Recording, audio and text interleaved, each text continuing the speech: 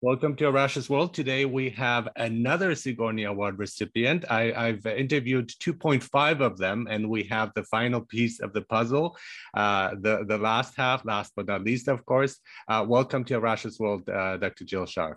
Well, thank you for having me, Arash. It's fun to be Wonderful. here. Wonderful. So if we can get started, and that's something I always do, if you can just present yourself in any ways you see fit to get this started here. Well, you probably hear my accent, so you'll realize that I come from Scotland. Well, you might not realize that. You'll know it's British of some variety. I was educated there, did my psychiatry training in Edinburgh, my psychotherapy training in London at the Tavistock Clinic, and then came here and retrained because that's the American way. Mm-hmm. Did you notice any big differences between the two ways of training, and what's kind of night and day? I mean, night and day. Okay. Yeah. In Scotland, I was trained in ECT, in group therapy, meliotherapy, pharmacology, and if I wanted psychotherapy, which I did, I had to do that after hours. There were people who would train me, but I had to seek them out. Yeah. Mm. And I mean, there was some kind of psychoanalytic thinking, but it was not the general way things were done. Mm-hmm. In psychiatry, that is. But in London, then my training was entirely psychotherapy, but I had to leave Scotland to get that degree of immersion in psychoanalytic thinking. Mm. And of course, then that got interrupted when I met David, who was on sabbatical in London, and moved here, and then redid a couple of years of child psychiatry, but which was an add-on. That was good. And then shortly after that began psychoanalytic training, which had always been my goal. Mm-hmm. And one of the things I can see that you take on challenges and you're not limited by any setbacks or any limits themselves. So it was also your idea, from what I gathered with in my conversation with David, to promote distance education and to embrace technology at a time where it wasn't that popular to do so. This is true. Now, don't get the idea that I am a techie, because I am not. I'm the kind of person that doesn't really want to spend time on the phone with people. I like a short conversation in person, that's it. But it was necessary because we realized that our branch of psychoanalysis, being British object relations theory, was rather rare in this country. And yet there were people who had been reading about it in the International Journal who really wanted an immersion in that branch of psychoanalysis. So they were coming from all over the States to a residential week of study. And we imported teachers from Britain mainly at that time to give the real thing, not some kind of Americanized version of it. Mm-hmm. And we had a good time doing that. And sometimes we admit to ourselves that although we were providing access for people in disadvantaged areas, we were really educating ourselves because we were bringing experts in the field that was of interest to us. Mm-hmm. Sharing that. I think this is the power of technology. And I myself was mostly anti-technology just because I'm kind of old-fashioned. I like my books. I don't like reading on screens. I like physical books. And books. Exactly. And pages, you know where you are. Yeah, of course. I'm like that too. And so, but you're open to the potential of it, and I wasn't. I was actually hesitant of technology could help with teaching, for example. That it could be an effective means of doing so, and that was before the pandemic. And then right after, when I tried it out, I realized no, there is so much potential. It has so much power. And I fully embrace it. And in many ways, I prefer it. And in our conversation with David, we talk about all the benefits too. I mean, it has drawbacks like anything, but there are a lot of benefits to using technology. Well, it gives you access, gives you reach. And this is This is important if you want ideas to spread and be modified and elaborated on and, you know, contribute to the pool of ideas. That's the idea of it. Now, in the beginning, yes, I had the idea, but David was willing to do the technical part of it and suffer through those early years on Polycom, using the intranet with lots and lots of dropped lines, which I'll confess that made me very anxious. I was afraid I'd never get back to the site that I was speaking to. But I noticed that over time, people became very patient with it. They were so glad to have the content that they were willing to put up with the glitches and the irritations and the being locked out and so on. Now it's with modern methods. The one we use is Zoom, but there are others that work quite well. Yeah, you don't have those problems. It's grown so much. I mean, I grew up without technology most of my life, and I had my first email address at university, and it was a big deal. And the internet was very slow. When you go to a website, it takes like 10 minutes for a page to load. And phone lines, we used the phone line. So it was a phone line, and we had to take turns. If you're talking on the phone, you have to wait. So there's all these challenges. Right. But what I'm impressed here that you kept on. And you said, this is an idea to invest in time, effort, and so on. It will pay off. And it did in so many ways. And thanks to Zoom, we can have these conversations. I can expand my reach in terms of interviews. And before I had to move to a place or talk over the phone, which is not the same, really. Yeah, true. Yeah, we would have been talking. I'd have had my headset on and we'd be talking. Yeah. I mean, I have done that too in the early days. When people were not comfortable with Polycom, or they didn't have access to Polycom. Only certain institutions could have access to something like that. So yeah, I would be consulting to people using the phone. And I was hesitant because, as I told you, I don't like talking on the phone for hours. But when it was work related, it was fine. We had a goal, we had a piece of work to get done. And I was quite surprised that my sensibility shifted using other channels of communication, that my imagination became much more active. And we for the lack of images.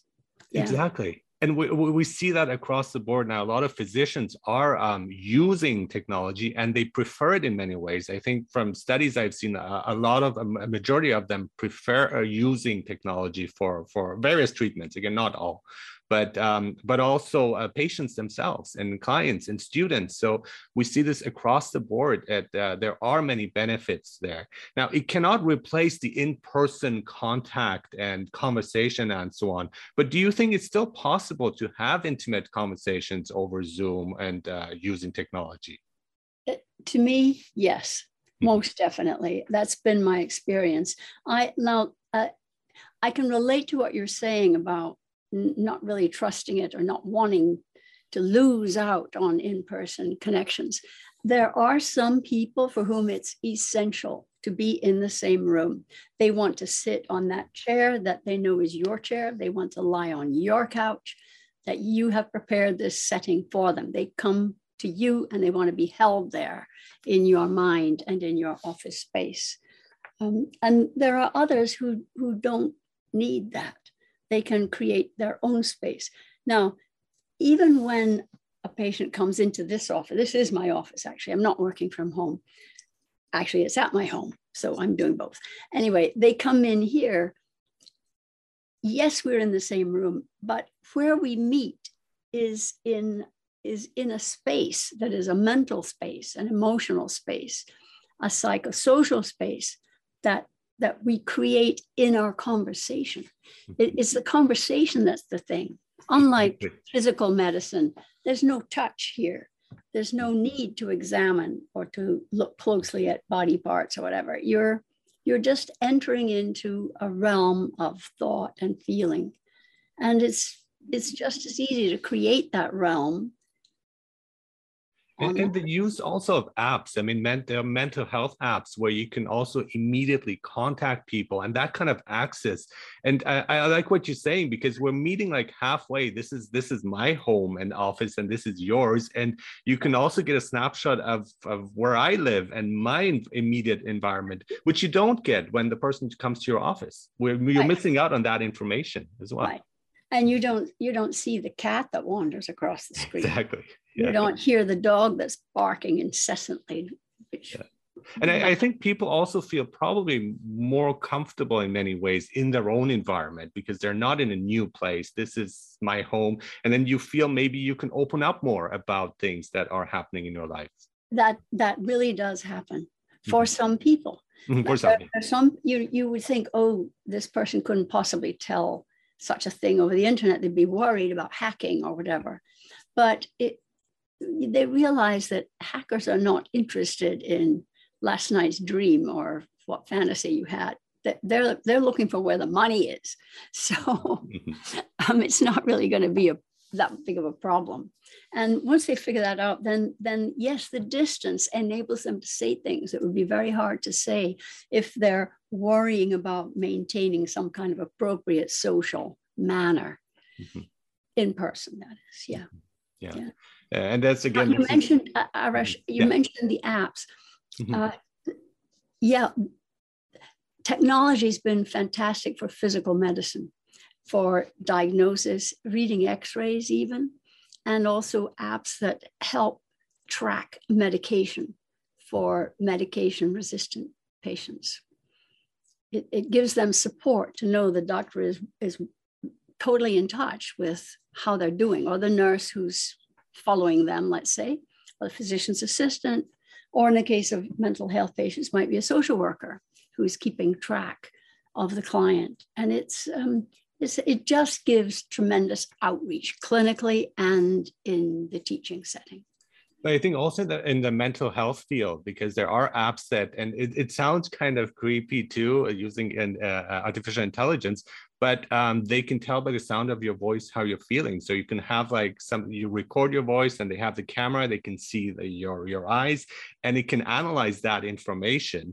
And so in many ways, you can have constant contact with the patient and just seeing their state of mind throughout the day. So it's applicable to many different areas as well, depending on how we use it. Well, a scenario as such as you're describing suggests that's a person who would otherwise really be in the hospital.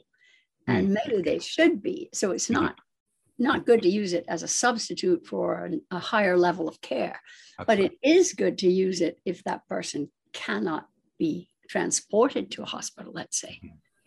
So, and we are going through a pandemic, and of course, but I think if there was any time that we could deal with a pandemic, it would be now. So this is in many ways the best time to have one, because again of technology that we have, because of being able to work at home, of being able to provide care remotely. I think that is hugely important. If it happened 20 years ago, 30 years ago, it would have been more devastating than it is now. It's still devastating, of course, but much more so, I would think.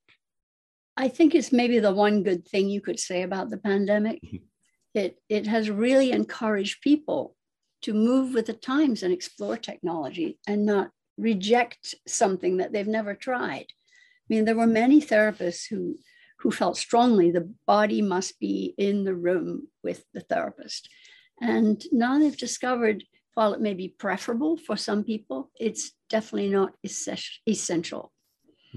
But it's also shifted our way of thinking. Many things have happened, and I don't know if it's just the stress that is bringing out these movements and these emotions, or maybe it's because we have more time for introspection, because we are thinking about things more deep. Maybe we're saving more time because we're not commuting to work, and we have this extra time that we can spend in different ways. But I'm quite fascinated by how much comes into the open, and that was hidden before, and that we didn't really have access to. And again, through technology, through social media, through the media and so on, we are learning a lot of things we didn't read. We might have known about it, but it didn't come out into the open as much as it is happening now.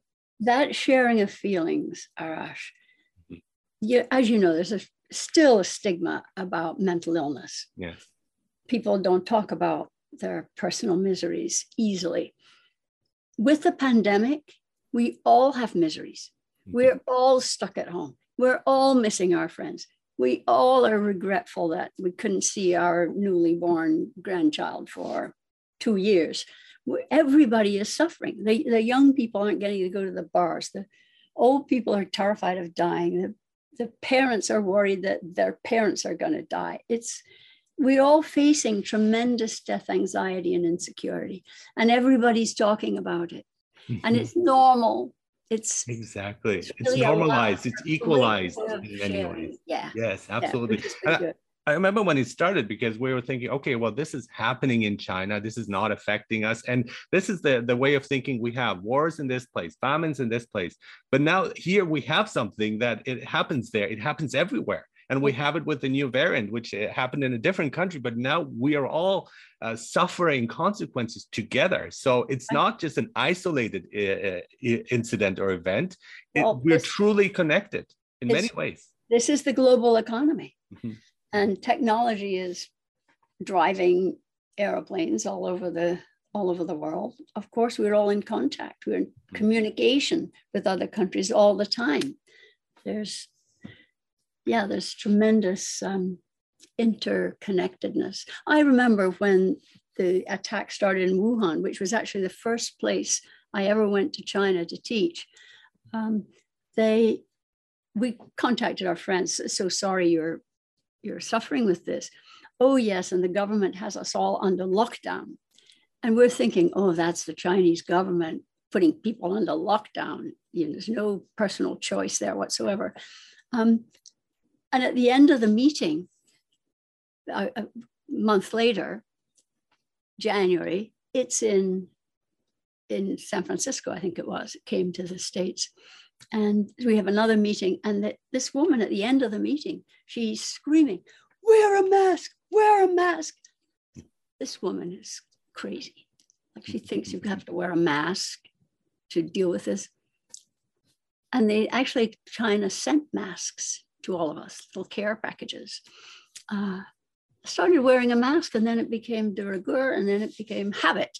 And now everybody's wearing masks. And I don't think I'll give it up, because I'm so thrilled to have had no cold for 2 years. Good for you. I'm not the only one. And same here. Yeah. With the flu, we noticed we could control the flu. We did last year. So it was so simple. Just wear a mask, wash your hands. And a lot of people don't follow through with it. And I had a prejudice against masks myself at the beginning, before the pandemic, of course, where I had students from Asia who would wear masks when they're sick. And I was like, or when they're not sick even sometimes. Yeah. And I would be like amazed, and I didn't like it. But then when we realized that this is something that's necessary, we started wearing them as a family. My wife is a nurse, and she was telling me I have to wear a mask. So I was obedient. And people would look at us in a strange way. It's just they're kind of like, why these people, this family, all of them are wearing masks? What's going on with that at the beginning of the pandemic? And now it's perfectly normal. And now we stare at people who are not wearing them. So it's quite fascinating from a psychological point of view, how things are shifting so rapidly and views are changing so rapidly as well. And in different parts of the country, views develop in different directions. So there's kind of a fragmentation of the national response to the threat of the virus, which is, I'm all for people having individual choice, very much so. And yet there is a public health aspect to this that you have to kind of put yourself second, I think. But not everyone agrees with me. Everything, it needs to be in balance. I think for me, it's not just it's one or the other. It's like finding the right way of doing things, and what is the best thing to do in this situation, the healthiest, not just for myself, but for everyone else. Because as we're seeing, one thing that happens in a different country affects us so much more within the family, within the community, and we're in this together. I think that is something that should be the lesson of the pandemic.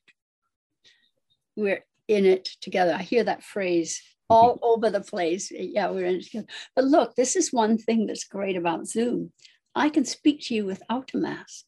Yes. And you get the full emotional contact with the person you're getting to know.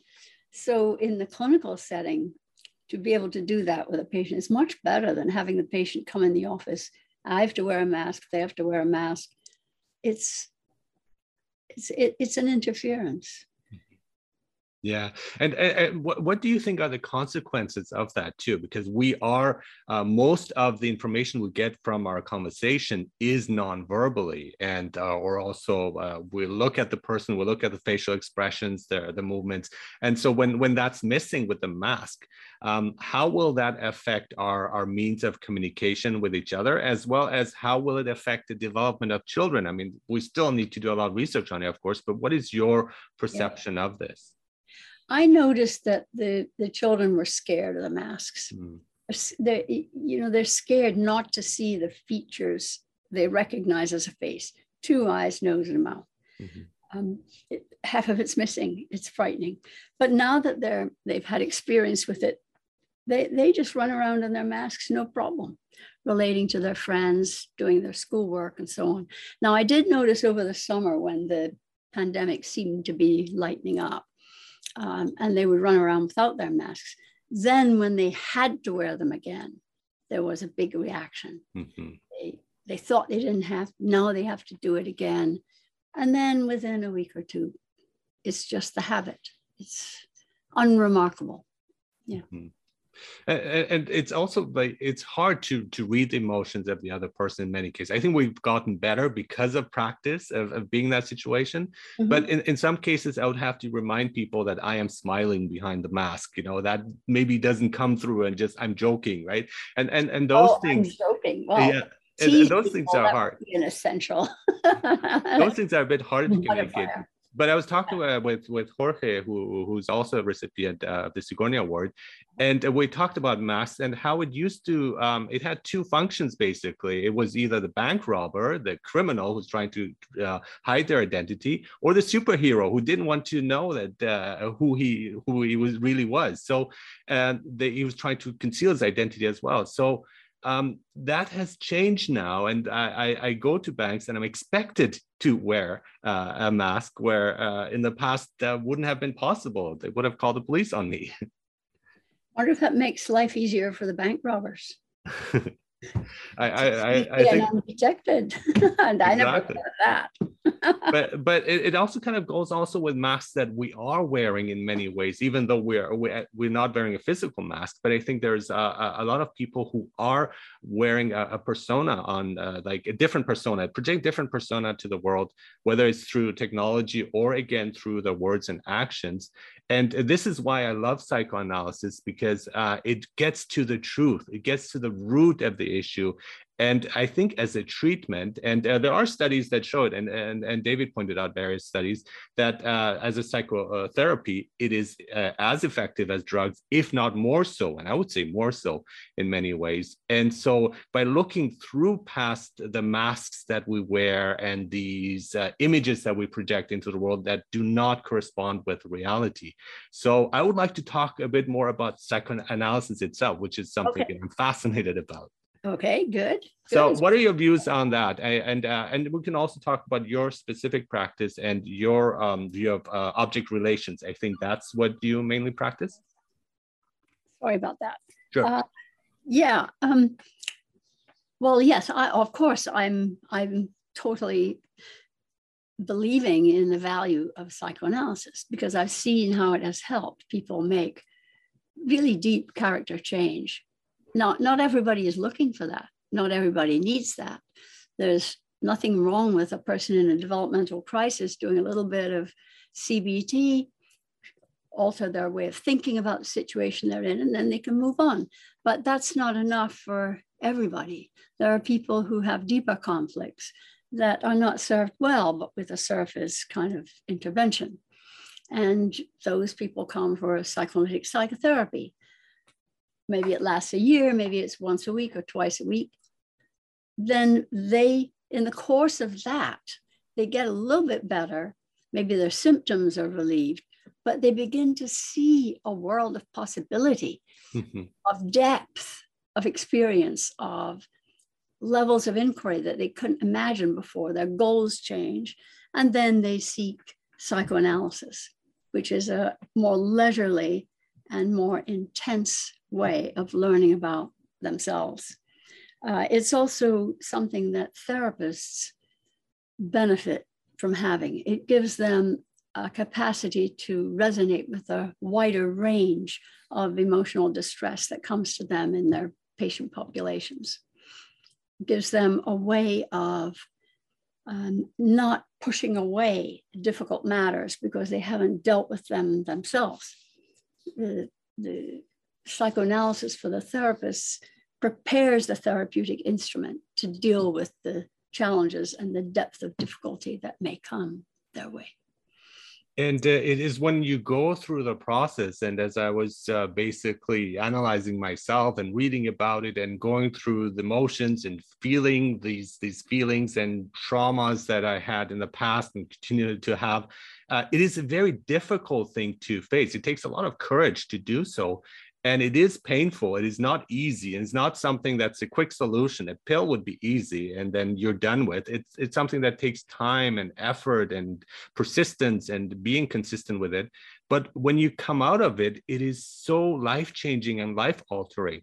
And just to give an example, like my emotional connection with the world was good. I was satisfied, but now I can see a much deeper level of commitment with myself, with my family, with colleagues, with nature. And it is so beneficial and so wonderful that I want other people to go through the same things as well, even though they don't want to. I want to, in a way, I'd like to push them in that direction. And that's hard to do too, with the resistance they would have in that sense. Yeah, I've found pushing doesn't help much. Yeah, I know. In any circumstance. Yeah. But what you're doing is showing people what's possible. Mm-hmm. Mm-hmm. And some will pick up on it, some will not. Mm-hmm. And I was, when I have a lot of psychologist friends, they're my favorite people to hang out with and to talk to. And before I was just locally with instructors who would teach psychology, and I would get along with them really well. And now I can do it through Zoom and across the world, which is even more impressive. Yeah. But and they are my favorite people. But I'm thinking, like, you see things so much more clearly, and now I can, in many ways, I can do that too. I'm not a psychologist or a therapist, but I can see a lot of things that I hadn't seen before, and I can see what the issues are in various people around me, whether it's friends, colleagues, or even family members. But I was always like thinking, why don't they tell us? Why don't you guys tell others what's wrong with them to help them? And I think the answer I came up with myself is because we can't push it onto them, like you are saying. And it's really their decision, but we can point the way. We can show with our actions, like you're saying as well. Yeah, well, you use YouTube to reach people, teach them about it. I haven't done that, but we make videos and video lectures and so on that people can get access to help them see what's possible or what other people have found helpful. The other thing is that we've applied psychoanalysis to our family therapy. Family therapy has become very systematic in this country, although it was invented by people who were analysts who then turned against analysis because they found family therapy so much more effective. But we like to do both, and we see the psychoanalytic attitude quite helpful in working with families. And then the treatment of the person who comes to you for intensive individual treatment is shared with the family in the family setting. Thus, psychoanalysis has a prophylactic function, which I think you're very interested in. Prevention of mental illness through sharing understanding, not necessarily through clinical work. And prevention is so important too when we talk about physical health, and we do accept it. We say, well, eat well, good nutrition, exercise, and so on. But I don't think we do enough of mental health, of like, and this is slowly coming into focus now by sharing your feelings and accepting your feelings and all that. but it's still new in many ways, except if you are in that circle where you understand it. And I think we really need to move towards that, so everyone can benefit, and not just the people who seek help, but other people as well who are not seeking help. Correct. So there you come into the topic of consultation. Yeah. Working with school counselors, let's say, Mm-hmm. who meet lots and lots of children at the same developmental stages, and they're helping them come to terms with who they are. They're trying to understand their identity. They're trying to deal with peer relations. They're anxious about their futures. There's a lot of work that can be done. And with a psychoanalytic approach shared with those counselors, they can help the children go a little bit more deeper into the basic questions that adolescents are dealing with. Particularly. Absolutely. Yeah. Also, it can change the dynamics in the school. The way the hierarchy is imposed on others can be lessened. Working with doctors in emergency rooms, you can help them bear the stress of, well, under the pandemic, they're dealing with immense stress. There are often too few resources for them to access for their patients, and makes them feel terribly inadequate and hurting on behalf of the patients. So teachers, people who are in religious settings where they're counseling parishioners or members of a synagogue, let's say, they can all find psychoanalytic understanding useful, yes, especially if it's paired with understanding of group dynamics. Yes, absolutely. I would love that. And this is not all counselors and therapists are created equal. And so I've seen the counselors at schools and so on when they talk, and I realize that there are issues there with the counselors themselves. So there are things that they haven't resolved, and I can see that from my perspective, but they don't see it. And they're the ones who are counseling me and telling me things about my son. And there was an issue where with a counselor who I strongly disagreed with, and I was correct, because the problem was a specific teacher that my son was suffering from because of her style, and she was abusive and cruel to the kids. But then it was kind of reflected back on my child as saying he's an anxious person. And he's sensitive, but not anxious. And so the stress he would feel, once I said, let's move him to another teacher and the problem will disappear. But the counselor said no. Oh. And they even wanted to say, well, let's look at maybe some types of medication. I said, no, this is not working for me. And I can see all these like dynamics that go on of projecting things onto others and transference and all that. And I realized that. And I said, well, okay, let's see. Results matter. Change him. If he still suffers, I am ready to consult with you, and we can see about other options. And that was the issue. After that, he was perfectly happy and content, and he really enjoyed school after that again. Yeah.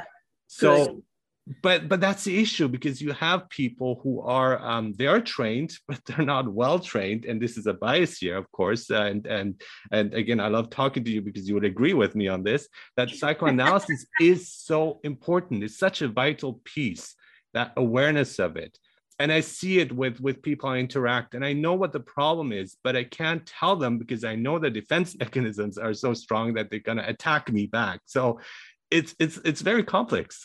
Well, do you find that your studying in psychoanalysis has given you compassion for those people? Absolutely, absolutely.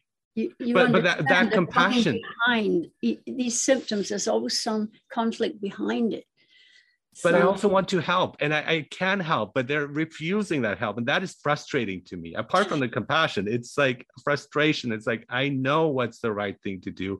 But, and I've seen it also in the field that I work in education, because I've always talked about being interactive and having a class that is fun and engaging. And that was not the case when I was going to university. And so they treated us as this glass that needs to be filled. And I said, no, the glass is already kind of full with other stuff that we can combine. And I can use my knowledge to add to this. And the teaching would be just lecturing when I was at university. And just recently that's changed. And there's this shift. It's like, yeah, student needs are important. I've been saying that for like 10, 15 years, and why is nobody listening to me? But again, that's another part of the frustration, but I'm glad it is happening though. So.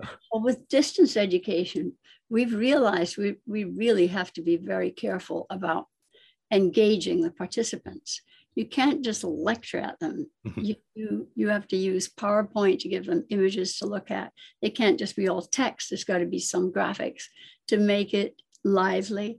And you have to take pauses frequently for people to respond, ask questions, give feedback, share examples that will illustrate. And that way you can harness the wisdom of the entire group. And personal examples, and I use music in my classes as well, because I teach languages, and that helps, and just kind of varying it. It's like but also sharing personal information, that I think that really helps, that rapport with students, as well as sense of humor, I think. And that is lacking with some academics. Again, I don't want to generalize, and I didn't have that in my experience, not enough, I think. And it is so helpful. It doesn't diminish your seriousness about your work. I mean, you can be serious, but still have fun. I think fun and work can go together as well. So I think we need to find a balance between these things as well. Well, hopefully they will go together. You know, there are two qualities that are very important in life. One is a sense of humor, and the other is common sense, sensitivity to others as well. Yeah, absolutely. And when people who don't have a sense of humor, I already get suspicious of them. And I think there is some trauma there, that you don't have a sense of humor, or you can't appreciate it enough, that you're just so tense that it's not working for you. So, and one thing that really helped me in my teaching, that was actually, apart from psychoanalysis, I would say, doing improv really helped me. Because improv is like, you have to deal with situation and be funny on the spot. And I remember before that, I would think of a funny line, but I would be hesitant. It's like, well, what if they react this way? What if it's not funny? What if it's taken out of context and they're offended by it? And then by that time, the time has passed and it wouldn't be funny anymore. But in improv, you have to act on the spot and be spontaneous. And that was such a good experience for my teaching, I found. Yeah.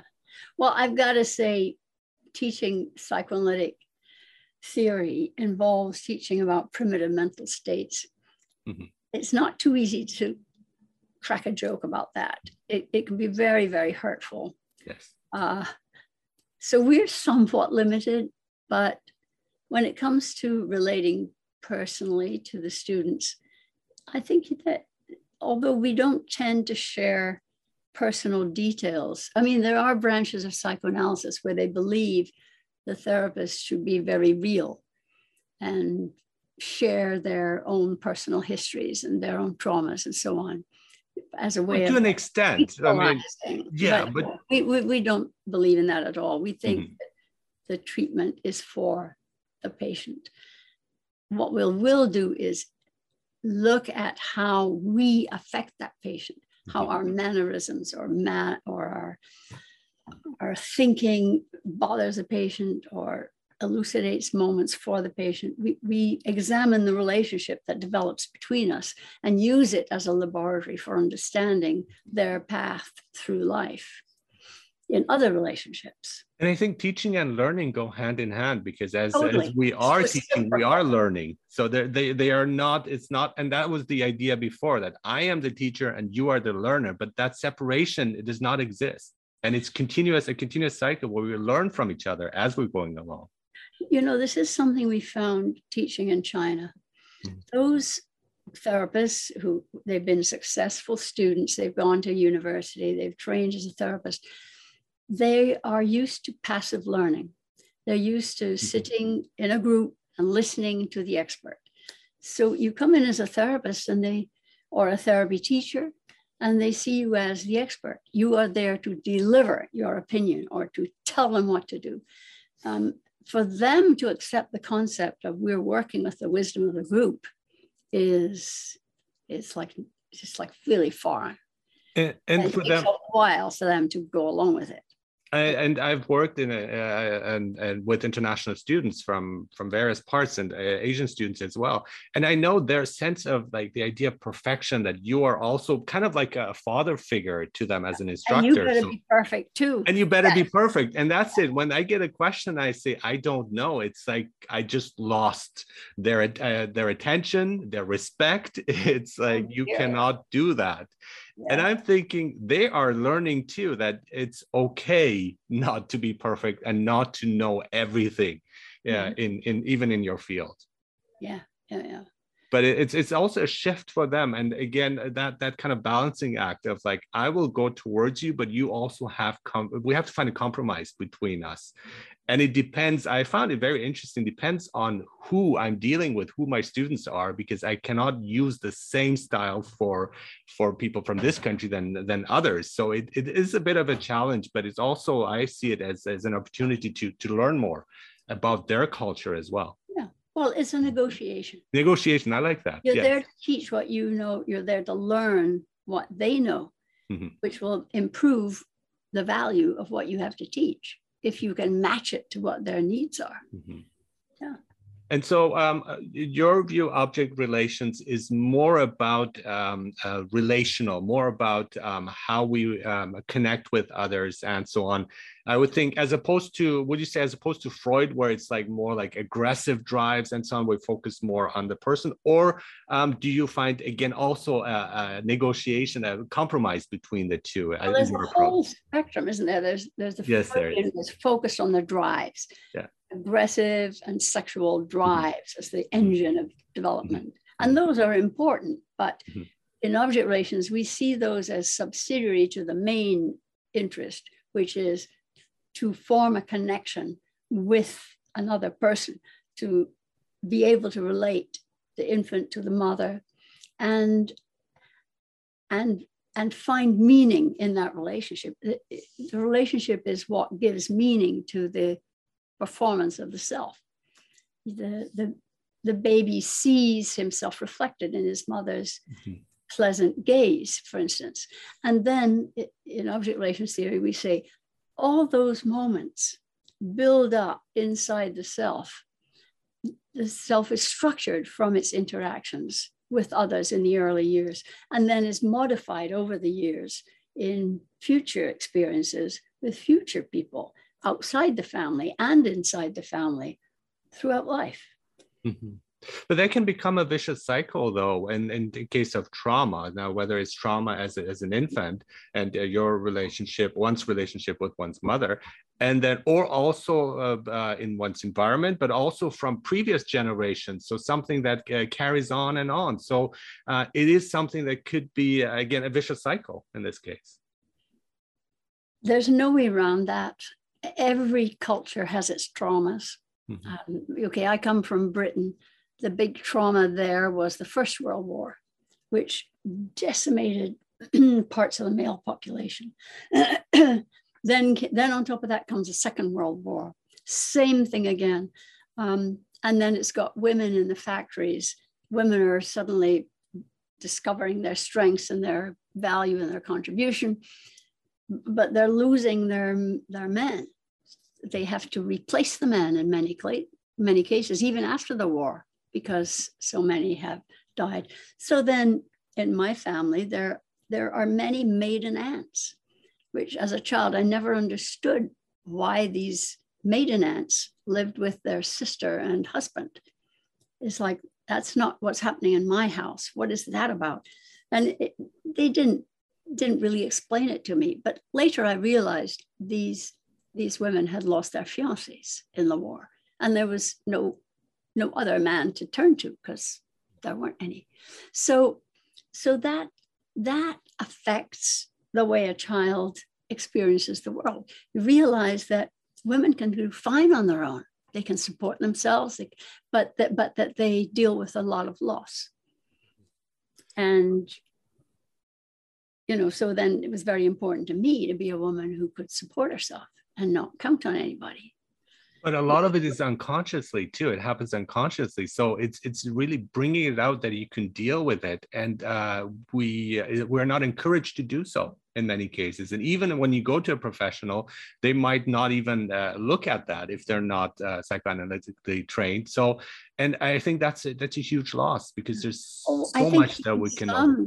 Some who've been psychoanalytically trained, they're so focused on the individual roots of conflict and so on. The individual unconscious is what they study.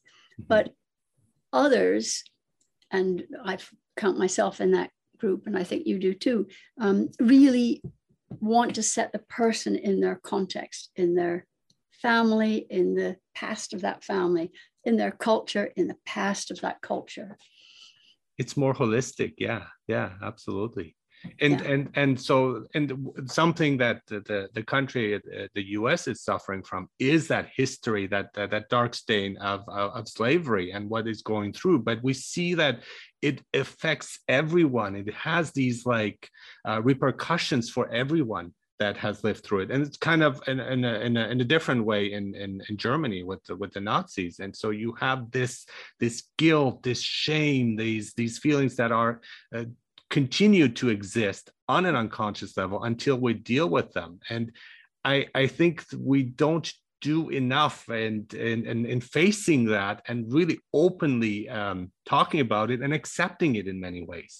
I think that's beginning to happen in this country. Beginning to happen, yes. I really give Germany a lot of credit for how they have really dealt with the actions of their forebears and its impact on their mentality and on their relationships in Europe. And look how they really improved things for a lot of their countrymen and emerged as leaders in the European Union, which was like unthinkable that Germany's chancellor would be the chief politician for the whole of Europe. Unbelievable recovery from a very, very dark period.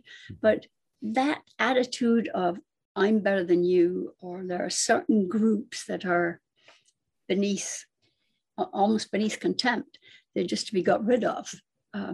That's still with us.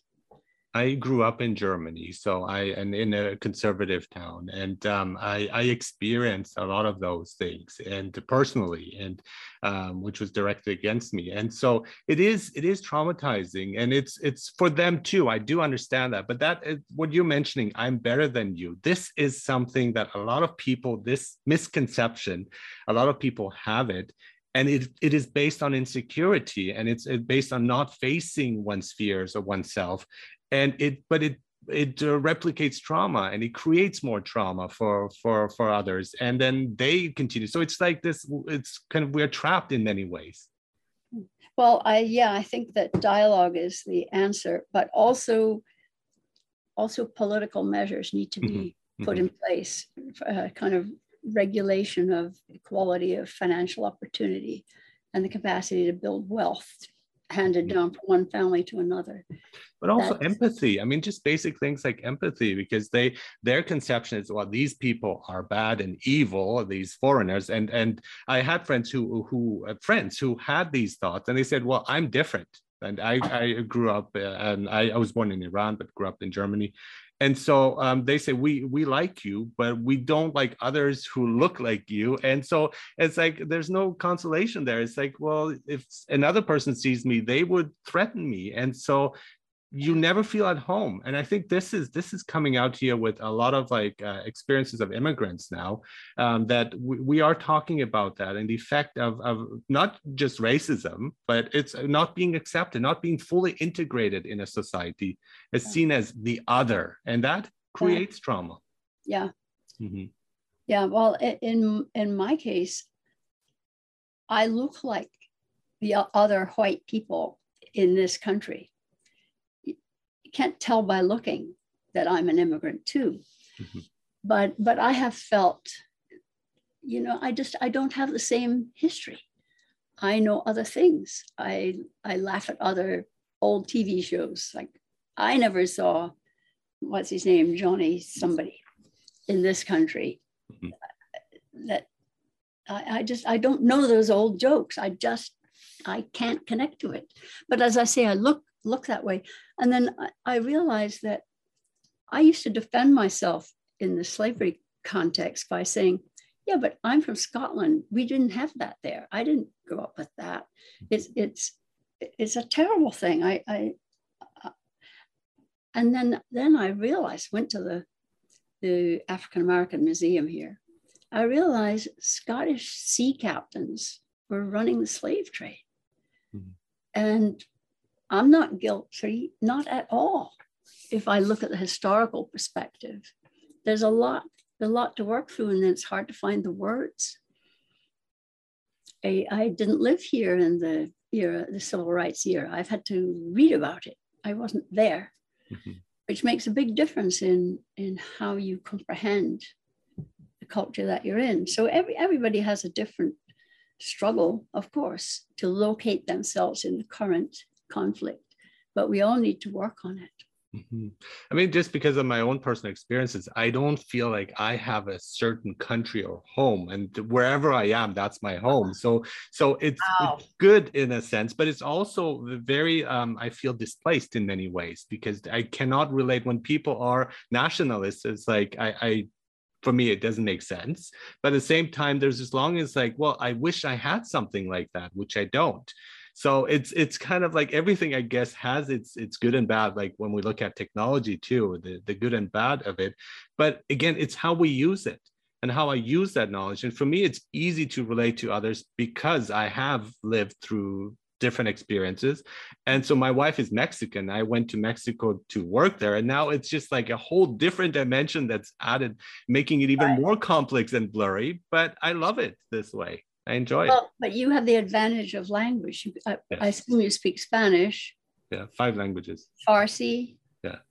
German, and French, English, well. And then just toss in French, because why not? Yeah, why not? Yeah. And I mean, that's another thing too. Of like, it opens up pathways of language, of being able to use it to communicate with others. But there's also specific expressions in each of the languages that I like that you cannot translate. That comes with a mindset. And I find that fascinating. And that is fascinating. People are missing out when they don't have that, you know. And I think people should also learn more languages and travel and just see the world outside of their own cocoon that they have, of really going out and seeing different points of views, different lifestyles, to be able to accept them more, I think. Yes. And to learn useful ways of being that you might not have thought of.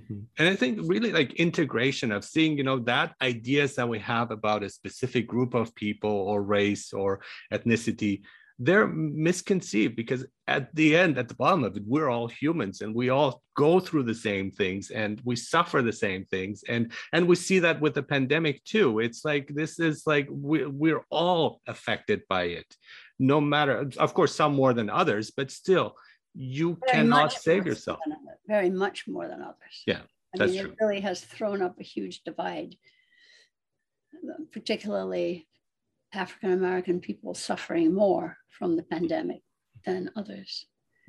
Those who have more space to move around and more opportunities to live outdoors safely have had a much, I'm not going to say an easy time, but an easier adjustment to the restrictions of the pandemic. Yeah.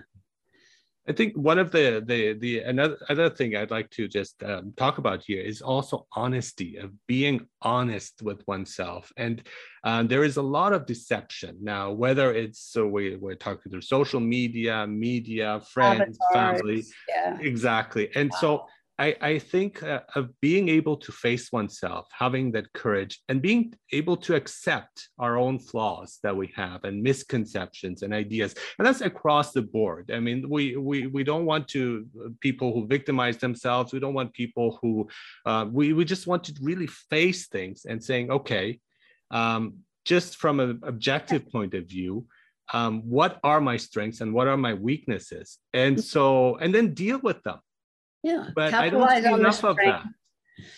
Capitalize on the strengths, deal with the weaknesses, and accept them, and it's okay.